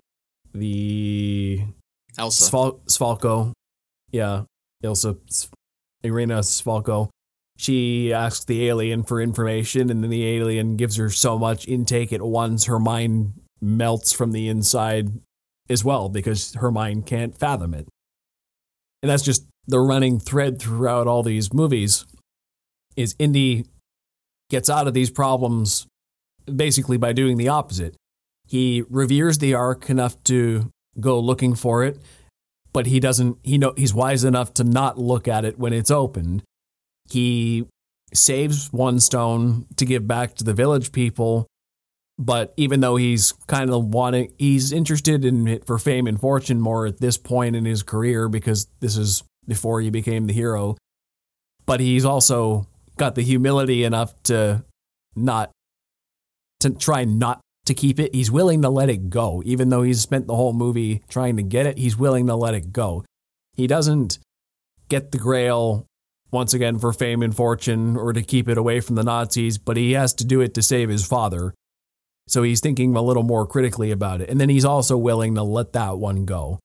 And in Crystal Skull, he's meeting otherworldly beings, but also he knows well enough to leave it alone. This is something that is beyond him and his culture, and he just, whatever they have to say, he can't fathom. So let's just get out of here. Because I guess at this point he's learned his lesson. All the bad guys who keep pushing, they end up getting killed for it. Mm-hmm. So the obsessiveness isn't worth it. Pushing for certain knowledge isn't worth it. Just kind of know your limit and don't go on the other side of that. So that's, yeah. And also, like I said, respect history and old remains. I also think it's kind of funny that Indiana Jones never really believes in anything spiritual. Never. Even faced with all this crazy stuff, he never really believes in it. They're all just old artifacts to him. Weird stuff happens around him. But I think on some level he must believe, because otherwise he probably would do something like look at the Ark, right? If he didn't, exactly. He's seen enough to know that it's better to, even if you don't believe, it's better to, if it does exist, then it's better to follow the rules. Right. Because at least that way you won't get killed for it, right? So yeah. I guess that's another lesson of Indiana Jones. Even non-believers should follow some of the rules just in case. Some of them. Yeah. I mean, you can pick and choose, I guess, but you don't know. That's the thing. At the end of the day, you don't know what's out there, what's beyond our purview, and you might be damned for all you know, but not following the rules, or maybe there's nothing out there and you'll be fine. But who knows? Maybe it's safer to believe. That's what Indiana Jones would have you believe. Stay skeptical. It'll be interesting to see what this next movie is about in terms of, because I haven't researched it at all. It's just theories. And I heard one theory was about something to do with Greek mythology, which personally would be really cool. but I know they're more so going back to mythical type stuff.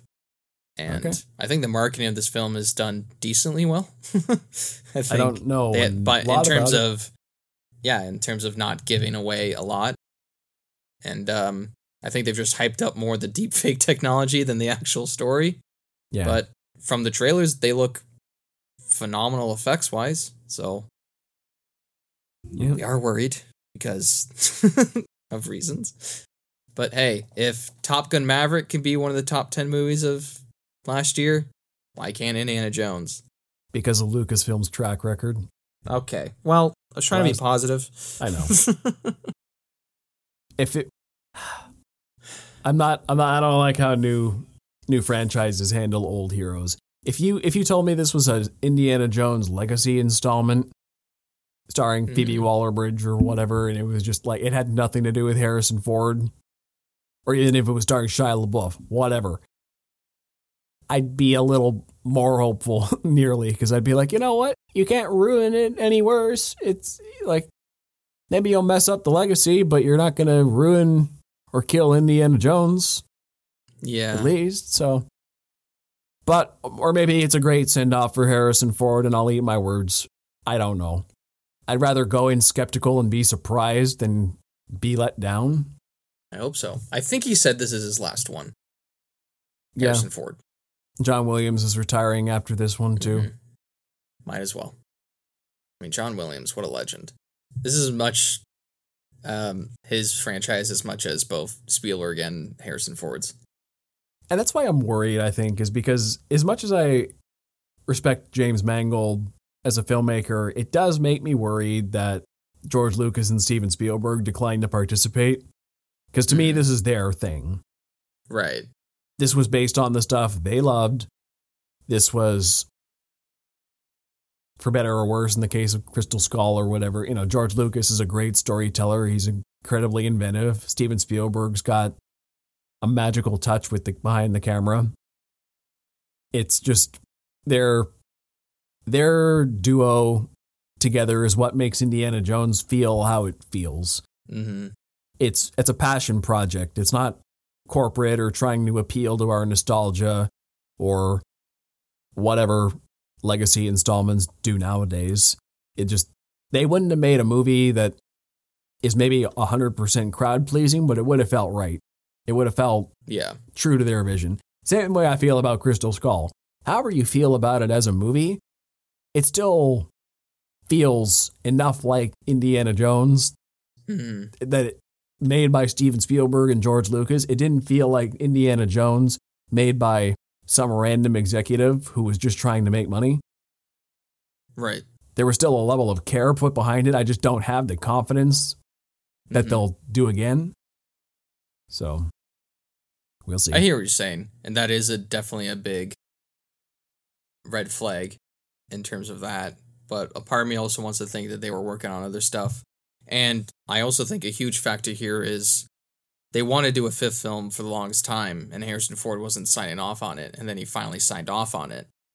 So, hopefully, the reason he did that is because the story was good enough. I have faith in that, where he, I mean, that's the same reason he didn't do Blade Runner for the longest time. And then he saw the story and saw that they were casting Ryan Gosling, or maybe I think he suggested Ryan Gosling, and Blade Runner 2049, I'll say right here, I think is better than the original. I'm not going to say Dial of Destiny is probably better than the originals, but all right, it's definitely my most, not anticipated, but my most, oh fuck, I hope it's good movies of the year. Yeah, I hope so too. Here's my hot take of the day. I didn't like Blade Runner. Haven't seen 2049. Didn't like the original Blade Runner. And for those of you wondering, I watched the final cut, I believe it was. The original's okay. I'm in the same boat as you. There's like 3 different cuts of it. I saw the final cut, I believe. Mm-hmm. Anyway, Blade Runner 2049 is very good. Yeah. I'll get around to that one eventually. I'm a big Denis Villeneuve fan. I think he's one of the best directors working today, and I'm disappointed. About to say. Yeah. So why do you think the character of Indiana Jones endures for so many decades? through all this?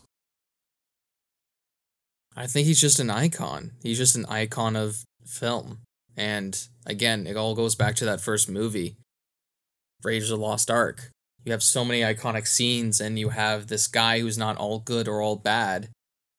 You just have this charismatic, dirty-looking man who is just trying to, uncover this holy treasure while also defeating the bad guys and also trying not to get killed. You have the amazing music backing him by John Williams. I just think he's a character that literally anybody can relate to because of how gray he is. Mm-hmm. And I think because it hasn't been prequeled or sequeled too hard where it's a recast and it's tied so much to one certain actor, it's more iconic because of that. Yeah. Like, say, if, like, for instance, Luke Skywalker is iconic, but to me, he's become a little bit less iconic because of the deep fakes, because of not the recasting, but the AI voice stuff later on. You keep using him, yeah. You keep using him. Obi-Wan was iconic as Alec Guinness, but now he's this different type of iconic as Ewan McGregor. Darth Vader is very, and why am I only using Star Wars properties? That he is this iconic person because of James Earl Jones, because of his voice, the way each actor in the suit embodies him, but the emotion behind James Earl Jones's voice, that is it. That is Darth Vader, iconic piece of cinema. It's the same with Top Gun Maverick or Tom Cruise in Mission Impossible. People go to see those movies because they love Ethan Hunt and they love what crazy stunt can Tom Cruise do next. So when you tie an actor to a character and it's just them for most of the franchise, and you give them the love, respect, and care, and the writing to back it up, the music to back it up, the directing to back it up, the set design to back it up, all the types of things, it's just rememberable. I mean, there's reasons why people love Casablanca to this day. There's reasons why people love Gone with the Wind to this day because they're iconic characters and they stand the test of time. And Indiana Jones is one of those characters. I think Indiana Jones, a lot like James Bond, is defined a lot by how we define a masculine ideal in a way. He, like you said, he can be that dirty, grimy guy who gets his hands dirty, crawls through the cobwebs and the bugs and the temples and can kick all kinds of ass. But he's also the guy who can put on a tweed jacket and glasses and lecture charismatically in a hall, in a lecture hall. He's got a stable job. He doesn't have to do these globe-trotting adventures, but he goes to these exotic locations, mutes beautiful women. He fights bad guys for good reasons.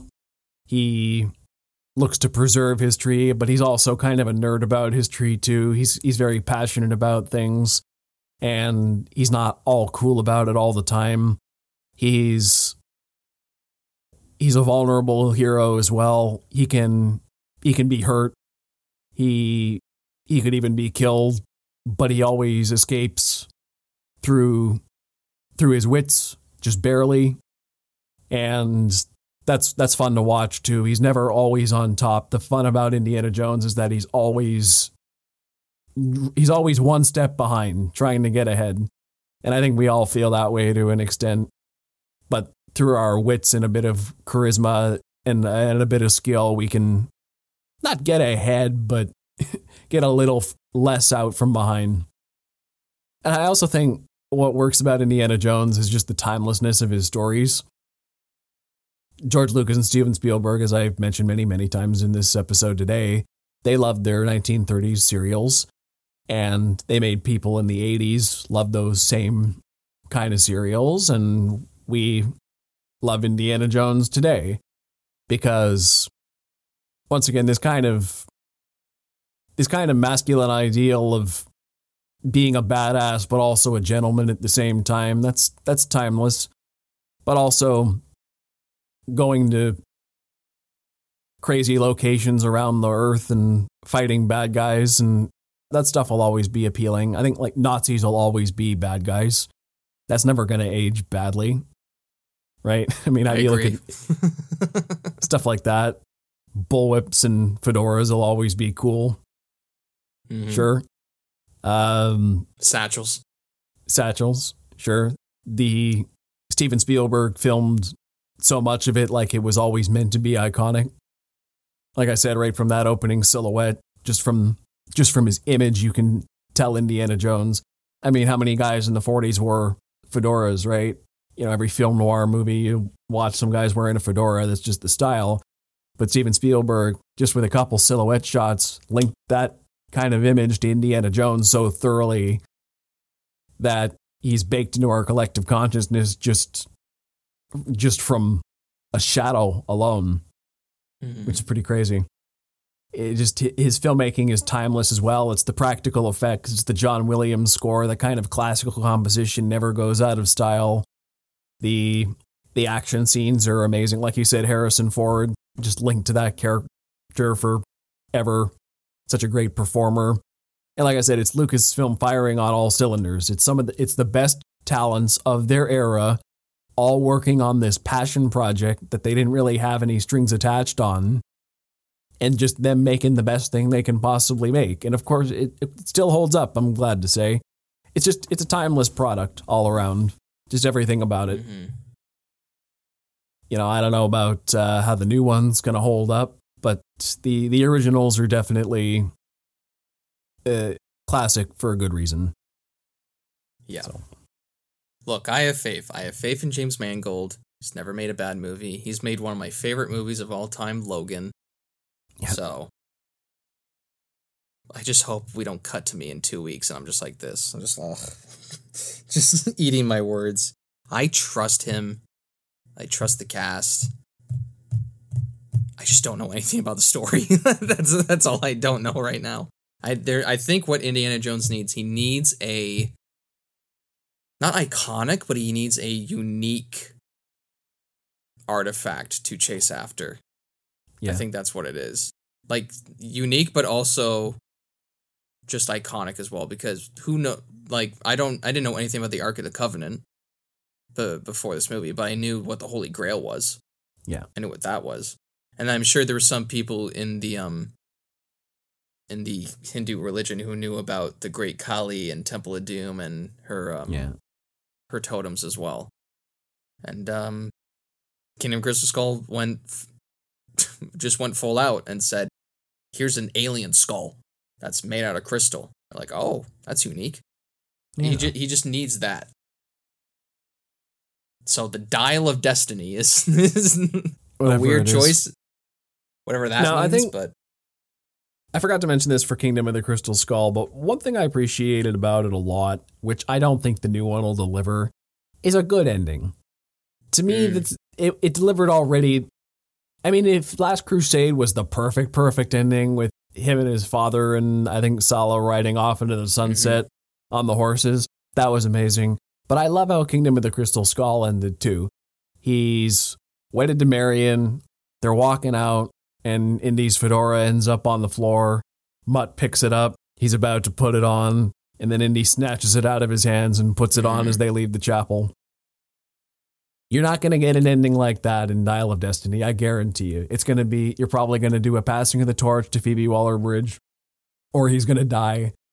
Or something. But I love, this is what I'm talking about. It's just, you had that tease in there of, oh, is Shia LaBeouf going to take over? Or is this going to be a passing of the torch? And then it's just a wordless Harrison Ford takes the cap back and is like, nope, I'm still Indiana Jones. Even right at the end, puts the hat back on. Not to say there can't be a successor, but it's just a subtle visual way of saying, nope, it's still me. It's always going to be me. I don't think there should be a successor. after this. I think the franchise should just die with Harrison Ford. Because you're never going to beat it. It's just going to be how The Mummy was, the 1990 Mummy, where you can tell it's very much Indiana Jones diet, where they have Brendan Fraser dressed up in sort of an Indiana Jones getup, but not really. He's got the dual pistols, or just the one pistol, I don't remember. And it's kind of like that. Or when anybody does a archaeology movie, it's always ties to Indiana Jones. So, yeah. And it's never going to be topped. How many imitators has Indiana Jones inspired? All of them. Anything that does archaeology after Indiana Jones was... I mean, off the top of my head, The Mummy was one I forgot about, but I was also thinking Tomb Raider and Uncharted, which are pretty obvious. Yeah. And Uncharted's different because in that video game world, you're controlling Nathan. And I haven't played them yet, but he has kind of become his own iconic character, but he's still like a level below Indiana Jones. Nathan Drake is Indiana Jones if he was born like 60 years later. Yeah. He's a modern update for it. And if he had an actual license to kill. Nathan Drake kills hundreds of people. I think I killed thousands. Going for the platinum? They do have a list of stats, and you can see your body count in them. It's excessive. Anyway, Indiana Jones, fantastic. We'll see you next time for Dial of Destiny. I think that's coming out end of June, right? June 30th. Okay, so that'll probably be the next episode. Let's plug our socials and get out of here. All right, well, you can find me at Ryan Walker Official on YouTube, TikTok, and on Instagram. And you can find me on Instagram, TikTok, and Facebook at ThoughtPlane Media. Also, check out the Close Up with Ryan and Joe Facebook page for latest updates on the show. If you listen to us on audio, check out our YouTube channel. And if you're on YouTube, find us anywhere you get your favorite podcasts. We hope to see you on the next Close Up with Ryan and Joe, where we review Dial of Destiny, for better or for worse. What'll it be? Find out. Till next time.